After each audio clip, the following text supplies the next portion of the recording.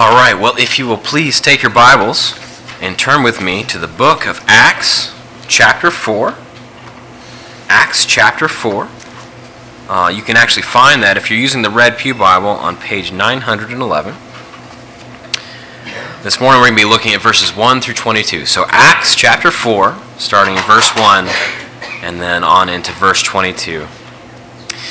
Well, there once was a great and terrible king named Nebuchadnezzar. He was a Chaldean who ruled over a vast empire like no one had ever seen before him.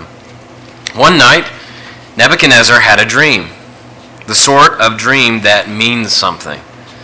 In this dream, he saw a mighty statue, exceedingly bright. It stood before him as an imposing and frightening figure. Its head was made of fine gold, its chest and its arms were made of silver, its middle and its thighs were made out of bronze, its legs were made out of strong iron, and its feet were made partly of iron, but also partly of clay.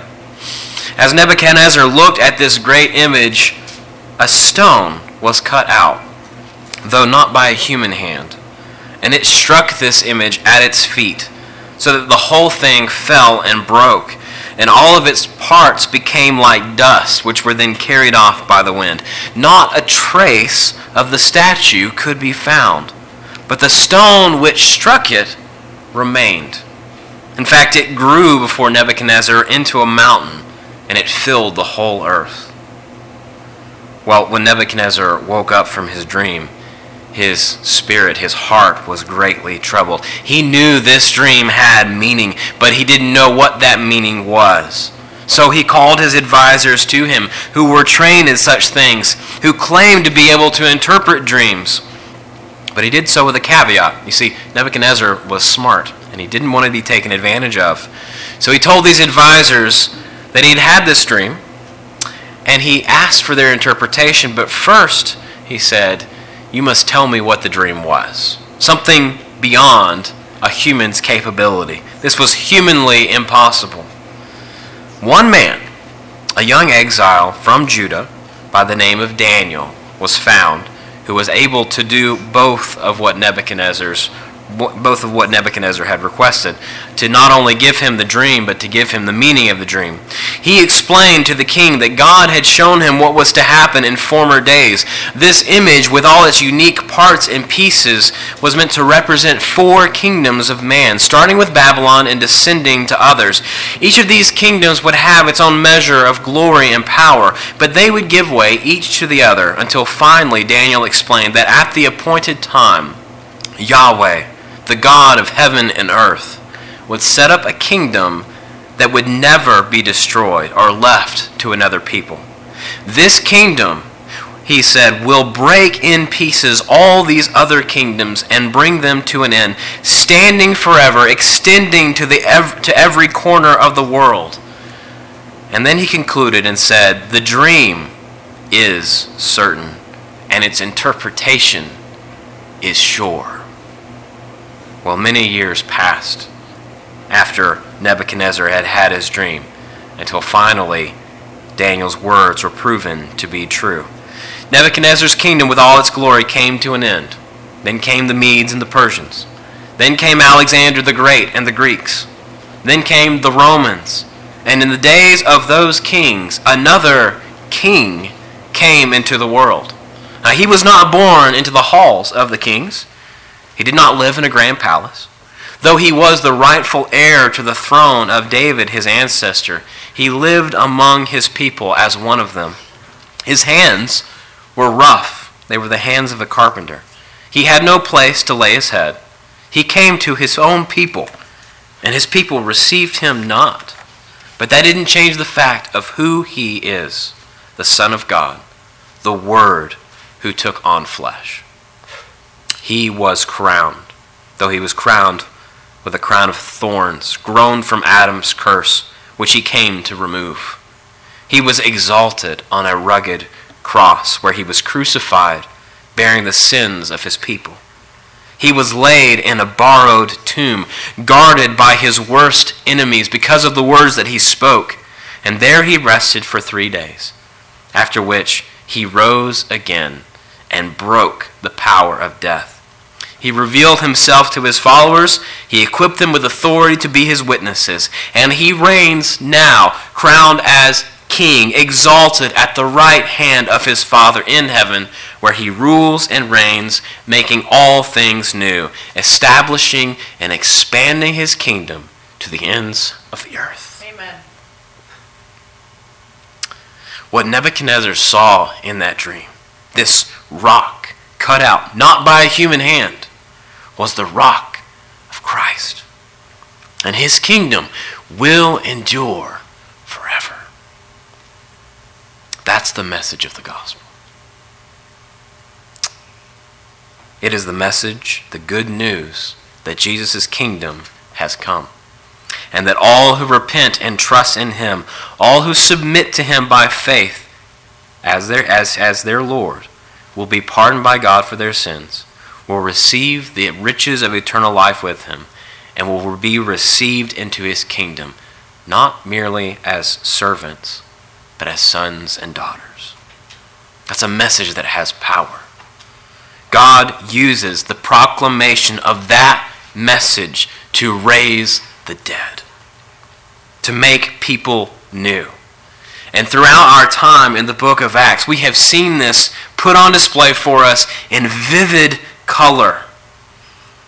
This is a book which records how Jesus, the King of heaven and earth, has continued to work after his ascension to expand his kingdom through the work of the Holy Spirit and the preaching of this gospel.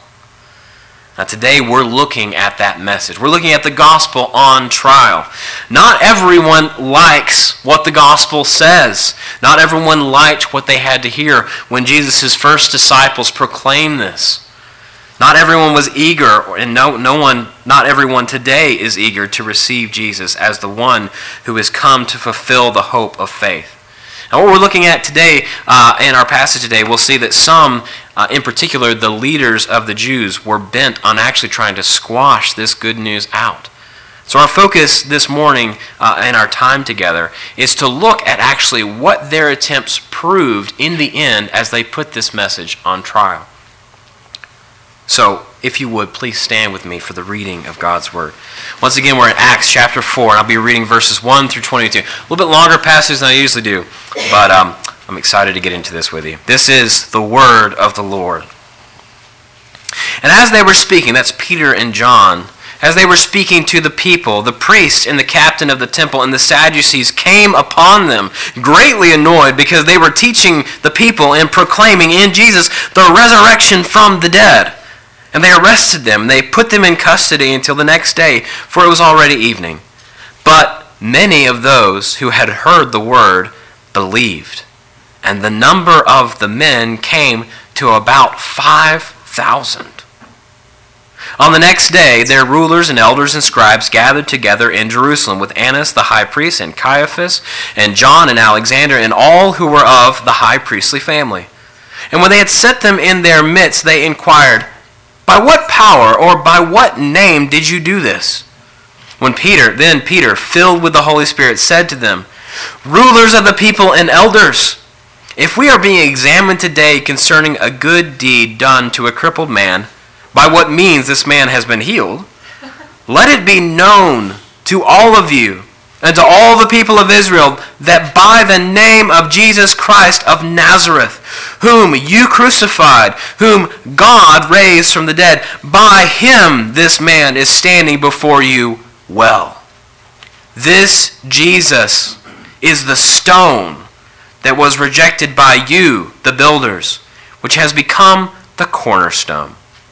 And there is salvation in no one else. For there is no other name under heaven given among men by which we must be saved." Now, when they saw the boldness of Peter and John and perceived that they were uneducated, common men, they were astonished. And they recognized that they had been with Jesus. But seeing the man who was healed standing beside them, they had nothing to say in opposition. But when they commanded them to leave the council, they conferred with one another, saying, "What shall we do with these men? For that a notable sign has been performed through them is evident to all the inhabitants of Jerusalem, and we cannot deny it." But in order that it may not spread further among the people, let us warn them not to speak no more to anyone in this name. So they called them, and they charged them not to speak or to teach at all in the name of Jesus.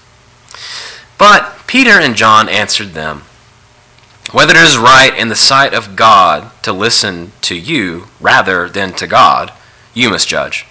For we cannot but speak of what we have seen and heard. And when they had further threatened them, they let them go, finding no way to punish them because of the people, for all were praising God for what had happened. For the man on whom this sign of healing was performed was more than 40 years old. This is the word of the Lord. Praise be to God for it. Please be seated. Well, the main idea of our text is simply this. The gospel of Jesus will always prevail. The gospel of Jesus will always prevail. Let kings and rulers rage. The kingdom is here. Peter and John were commissioned by Jesus to be his messengers, to be witnesses. Although they were the ones who are standing here before the council of the Jewish leaders, it should be clear to us as we read what Luke has written for us and recorded about this, that they were there because of the message they were preaching. The gospel is what was being put on trial here. And as we read about what Luke records for us about all this, we see how the gospel actually triumphs over those who oppose it. What I want to do with you this morning is to bring to your attention 3 key characteristics about why the gospel prevails and how it prevails. And we see this in 3 points, which we'll be looking at this morning. 3 points about what the gospel is, descriptors of it. First, we're going to see how the gospel is a sticky message. The gospel is sticky. Second, we're going to look at how the gospel is exclusive. The gospel is exclusive. Third, we're going to see how the gospel is a bold message which emboldens. So, first, let's look at this sticky gospel. Now, this had not been your normal day at the temple. When you come in on a Sunday morning, you have a certain amount of expectation. This is how this is going to go. Well, sometimes there are days where that doesn't quite go according to plan. And that had been this kind of day, but for good reasons. To say that the healing of this lame man had disrupted the normal flow of things in the temple, the things that went on your normal afternoon, at the time of the afternoon sacrifice, that would be an understatement. People were flocking to Peter and John to see what was going on. They were filled with awe and amazement as they watched this lame man, a man who had been lame for over 40 years, was leaping about and praising God in their midst. They were hearing, as they saw this man, they were hearing Peter and John preaching the gospel, the good news of Jesus, telling them about how Jesus had come, how he had fulfilled the law, how he had conquered sin and death by going to the cross, how he had risen from the dead, and how what they were seeing before them was a display of his power. Not everyone, though, was pleased with what was going on, though. Luke tells us that while Peter and John were speaking to the people, that the priest and the captain of the temple and the Sadducees came upon them. It's a very violent way to put this, right? They came after them, they arrested them, and they put them in custody until the next day. You kind of get the sense from Luke that Peter and John were actually speaking to the people for a while, maybe for a couple of hours, since when they had first come to the temple, it would have been about 3 o'clock in the afternoon. And they were told that they were placed in custody and held overnight because it was evening. So we don't know how long they were talking, but they were talking for a while. Even as Luke tells us about this work, he tells us that the men who arrested Peter and John, and possibly this lame man, since he's there in verse 14 when they're gathered before the council, we're told that the group of men who particularly came on them were the priest, the captain of the temple, and the Sadducees. Now, that last one is important. The council, which Peter and John would stand before, were going to be actually the next day, were made up of the other high-ranking Jewish officials and the religious leaders, the high priest and his family, the scribes, the elders, and the rulers. Now, we can understand why maybe these leaders would have been annoyed at this disturbance of the peace at such an important time of the day. Luke makes it clear to us that their annoyance had less to do with the way that Peter and John had thrown off their schedule and more to do with the actual message that they were preaching to the people. And it's not difficult, actually, to imagine why they were so annoyed by this message, the message that Peter and John were preaching. These were the very leaders who Peter was telling the people were to blame for Jesus' crucifixion. Even though they had done it in ignorance, Peter says in verse 17, they were still guilty. And so even as Peter and John are here calling the crowd which had gathered around them to repentance and faith, so by extension they're preaching at these leaders as they come on them, calling for them to repent and to trust in Christ. That's really why these leaders came upon Peter and John the way they did, why they shut them down, even as they preached about what God had done to set men free from their sin through Jesus. Now, they were also annoyed because of what Peter and John were saying about Jesus. They were teaching that Jesus, they were teaching and proclaiming in Jesus the resurrection of the dead. So notice that. Not just that Jesus was alive, but that the resurrection of the dead was being secured in him. That little phrase from Luke is important because beside the priest and the captain of the temple, the men who came upon Peter and John were Sadducees. Now the Sadducees were religious they were the religious aristocrats, Jews who were composed mostly of the high priestly families. They had the pedigree. They were high. People respected them because of who their parents were. They included the lesser priests and also some of the wealthy people of rank.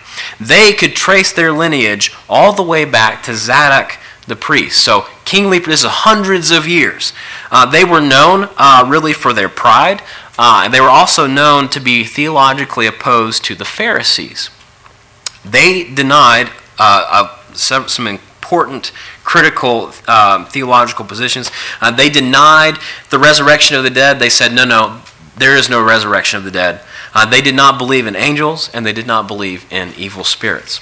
So these are kind of your theological liberals of the day, if you will. So they are not happy that Peter and John are preaching about the resurrection of Jesus, let alone that there is a resurrection and that Jesus is the one who brings that about. So we can imagine when Peter and John show up not only preaching against them, but also proclaiming that Jesus was alive and that by faith in his name we might have eternal life as well. Well, the Sadducees would have taken it very personally. This message directly undermined them, and it directly undermined their teaching.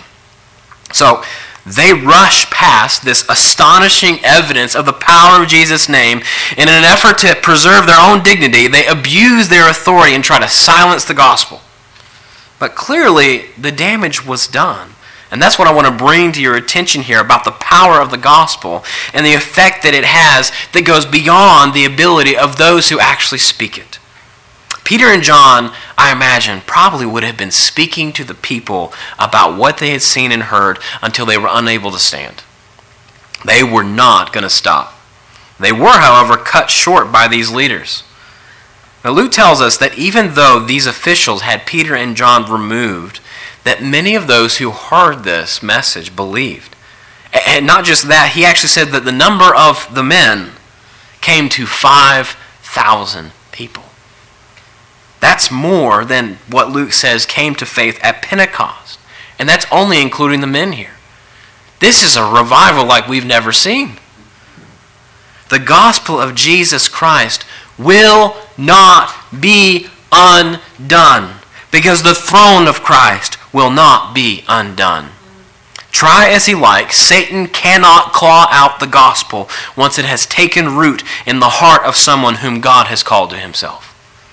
This is a message that endures. It is peculiarly sticky. What I mean by that is it sticks in the mind and the heart, and it affects us.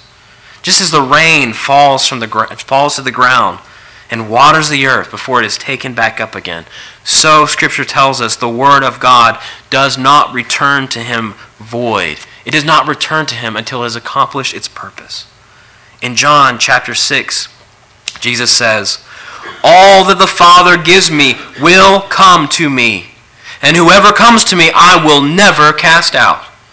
For I have come down from heaven, not to do my own will, but to do the will of him who sent me. And this is the will of him who sent me, that I should lose nothing of all that he has given me, but raise it up." You catch that? Resurrection. "But raise it up on the last day. For this is the will of my Father, that everyone who looks on the Son and believes in him should have eternal life, and I will raise him up on the last day." Jesus declares that his work and his word is effectual, that it is definite. What the Father wills, he accomplishes, and his hand is never too short to accomplish what it sets out to do. No one can stop him or say to him, "What have you done?" He is the sovereign King of kings and the Lord of lords, and the message of his power, the gospel, is the message that bears fruit in the lives of his people. It sticks there, and it can't be removed. What this passage demonstrates to us about God and about the gospel that we've been called to be witnesses to is that God works through the proclamation of his word, Romans 10, that he delights in that he glorifies Christ through it, that his word and his calling are effectual. If you're a follower of Jesus, then your own life is evidence to you of his power to work through that word. That's a huge confidence booster, isn't it? When we come to realize that the effect of the gospel in a person's life has nothing to do with our own ability and everything to do with the faithfulness of God's power to accomplish his perfect and good purposes, then it completely takes the focus off of us and it puts it on Christ. It makes us worshipers of him, even as we speak of him to others. When we sow the seed of the gospel, God makes it grow. Have you ever been in the middle of trying to tell somebody, like you really feel burdened to tell somebody about the gospel? And you're in the middle of trying to make that happen.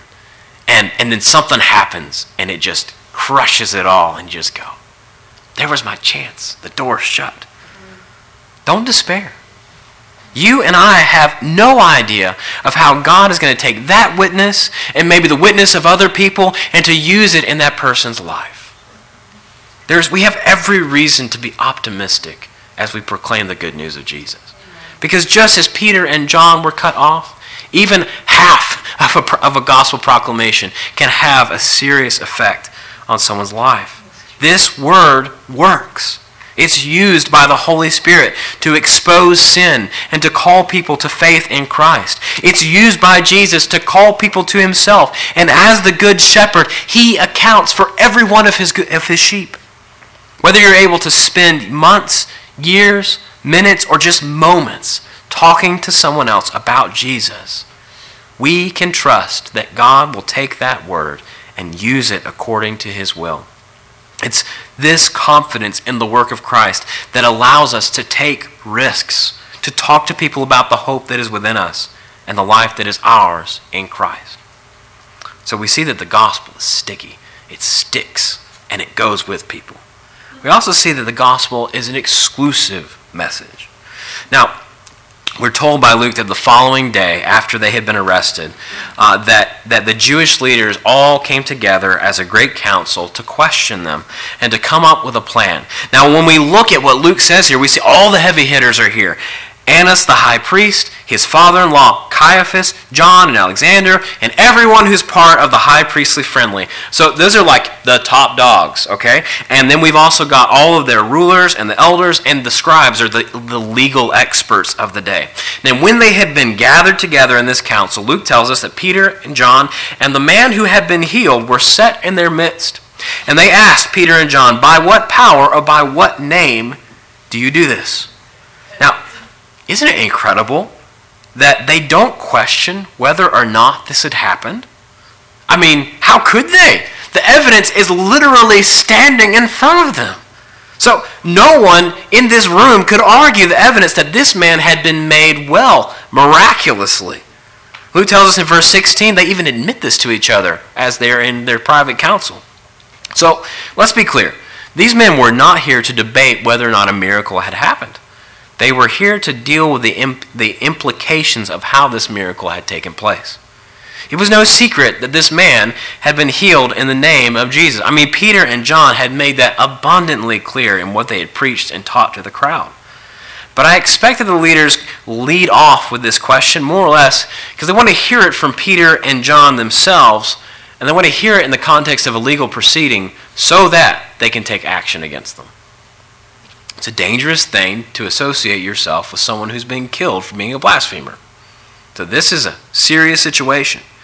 The men on this council represent the highest court that the Jews had. They represent authority, power, lineage, faithfulness to God. These are the religious experts, the men who held title, who were expected to lead the nation, even though they were currently under the heavy hand of Rome. These are also the same men who put Jesus to death. And now they're asking Peter and John to confirm before them how this man has been made well. So make no mistake, this is not honest questioning. This is an inquisition. The stakes are high here. This is the sort of question that has the potential to land you on a cross outside Jerusalem yourself. So the gravity of this situation was not lost on Peter or John or even this man who had been healed. I mean, what would you say if you were in their shoes or their sandals? It's hard not to ask yourself as you read about things like this, whether or not you feel like you would have the strength to speak this boldly to a council like this, the way that Peter and John had spoken in the temple. And now they're facing down these glaring stares from the same eyes that looked with such hateful intent on their Lord. Now, despite the stakes, despite the temptation, perhaps, to dilute the vinegar of his preaching and try to avoid death, we see, Luke tells us, that Peter, filled with the Holy Spirit, spoke and said, "Rulers of the people and elders, if we are being examined today concerning a good deed done to a crippled man, by what means this man has been healed, let it be known to all of you and to all the people of Israel that by the name of Jesus Christ of Nazareth, whom you crucified, whom God raised from the dead, by him this man is standing before you well. Not only that, this Jesus is the stone that was rejected by you, the builders, the men who are supposed to be building up God's people. And it has become the cornerstone. And there is salvation in no one else, for there is no other name under heaven given among men by which we must be saved." Is anyone having a hard time understanding Peter's message? It's pretty clear. There's no doubt about the clarity of what he had to say to them. And there are three things I want you to notice about what Peter said and about how he said it. First, Peter spoke here with an authority that wasn't his own. Luke says he was filled with the Holy Spirit. So he spoke as he was equipped and carried along by the Holy Spirit to speak. Jesus had warned his disciples to expect that they would, in fact, all stand before councils and courts and tribunals like this one, and that when they were called on to speak, he says this, "Behold, I am sending you out as sheep in the midst of wolves. So be wise as serpents and innocent as doves. Beware of men, for they will deliver you over to courts and flog you in their synagogues, and you will be dragged before governors and kings for my sake to bear witness before them and the Gentiles." But even as Jesus warns us to expect trouble from this world for this message, he also comforts us. Do not be anxious. Do not be fearful. Do not question whether or not you'll be able to stand. Do not be anxious how you are to speak or what you are to say, Jesus says. For what you are to say will be given to you in that hour. For it is not you who speak, but the Spirit of your Father speaking through you. That is the promise that enabled Peter to open his mouth and speak as he did. Luke says that he was filled with the Holy Spirit, meaning he spoke as he was directed, with an authenticity of truth, and consequently with a boldness that only comes when the power of God is at work in someone's life. It is hard not to wonder what you and I might say if we were called on to answer, or for what we say or what we do in the name of our King. But God has called us not to worry. He's promised He will go with us. He has told us that He has authority and that He will equip us with the strength we need for each moment, and that the one who endures to the end will be saved. So we can take that from what Peter shows us here. The second thing to notice about what Peter said here before the council is the way that he carefully identified Jesus, in whose name this man had been healed. There could be no mistaking which Jesus Peter is talking about here, who he calls the Christ. He says, "Let it be known to all of you and to all the people of Israel that by the name of Jesus Christ of Nazareth, whom you crucified." So, you know this man. I know that you know this man because he stood on trial before you as well. You know he came from Nazareth. You know you condemned him to death. This man whom you killed, God made him alive. And it's in him, by the power of his name and his victory over sin and death, that this man has been made well. And besides being crystal clear about who Jesus is, what this council did, how God raised Jesus from the dead, we see that Peter boldly goes forward to call Jesus by the title of the Christ. Christ is not Jesus' last name. I don't know if you knew that. It's a title of kingship. It's the anointed one. For Peter to say, Jesus of Nazareth, that's Jesus' last name, essentially, okay? To say, Jesus of Nazareth, who is the Christ, has major implications. He identifies boldly before this council that Jesus was, in fact, the long-awaited Messiah, the hope of their fathers, the perfect Lamb of God, the Son of David, the Son of God. That is what Peter is confessing before them. Now, these leaders had rejected Jesus. They handed him over to the Gentile rulers. They mocked him. They labeled him as a blasphemer. They killed him because of who he was. And now Peter wants them to know that in spite of everything they had done, God had triumphed over them in Christ.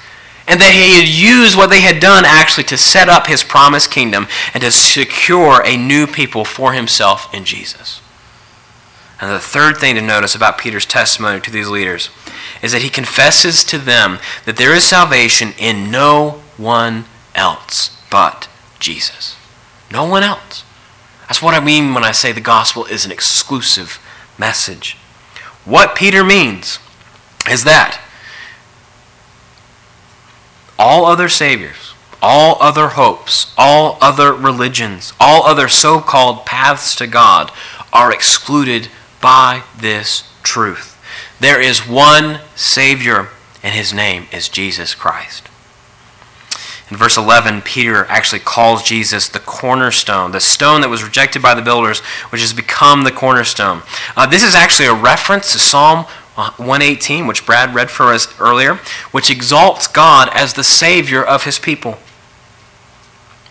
The psalmist says, "I thank you that you have answered me and have become my salvation." That's the psalmist speaking to God.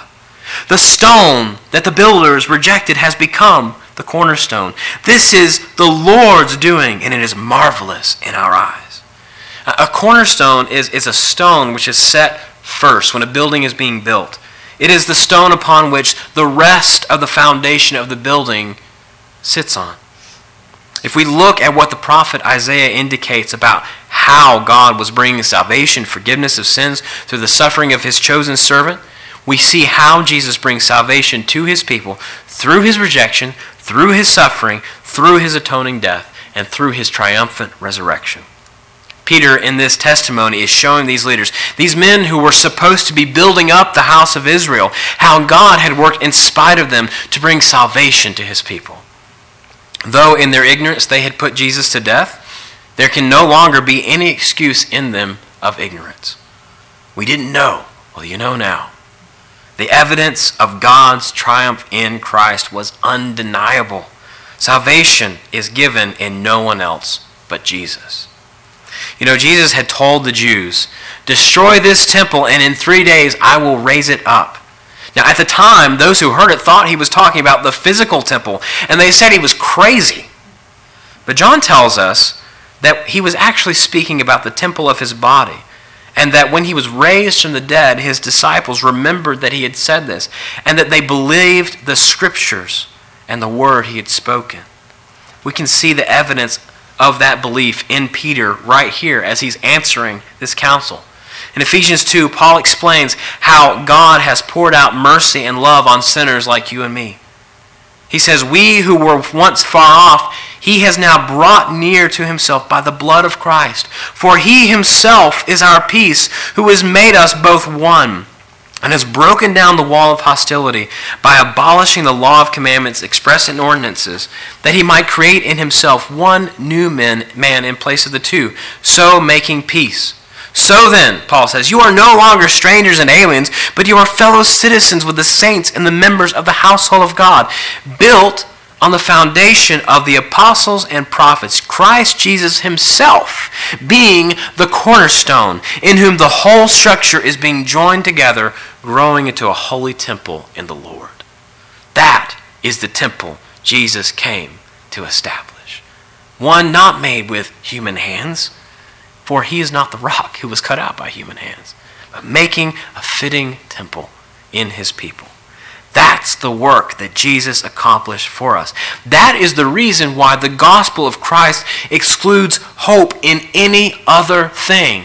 It excludes our good actions. It excludes our good intentions. It excludes every other path to God, so claimed. There is only one thing that can remove the corruption that is within us. It can only be removed by the blood of one Savior. And there is one foundation upon which saving faith rests, and that is Jesus.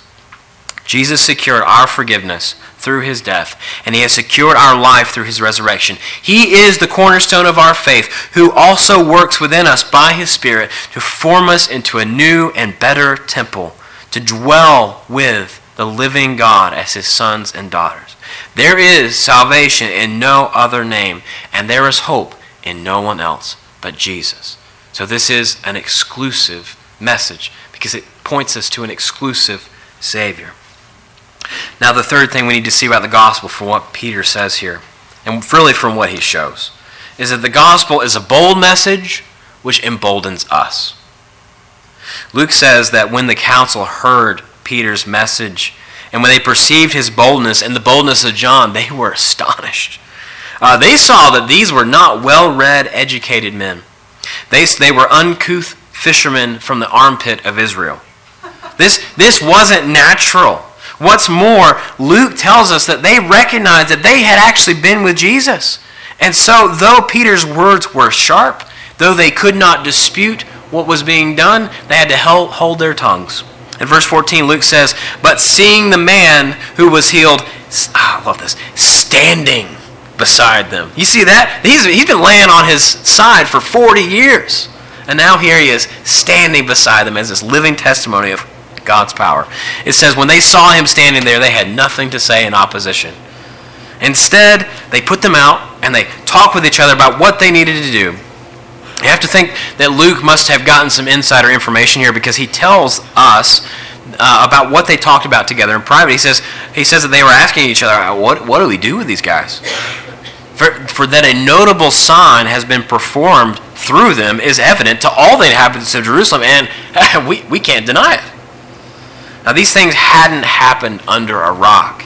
If 5,000 men believed what Peter and John preached, how many more had witnessed this man or heard from others what God had done? This was front page news. Jerusalem is buzzing with excitement about this man, a man who had been lame for more than 40 years, and how he had been made well in the name of Jesus. For all that evidence, it is clearly apparent from the response of this council how hard their hearts really were to the truth. They couldn't deny the claim that Jesus had risen from the dead because there was only an empty tomb. And neither could they deny the power of Jesus' name, since this man had been made well miraculously before all the people in his name.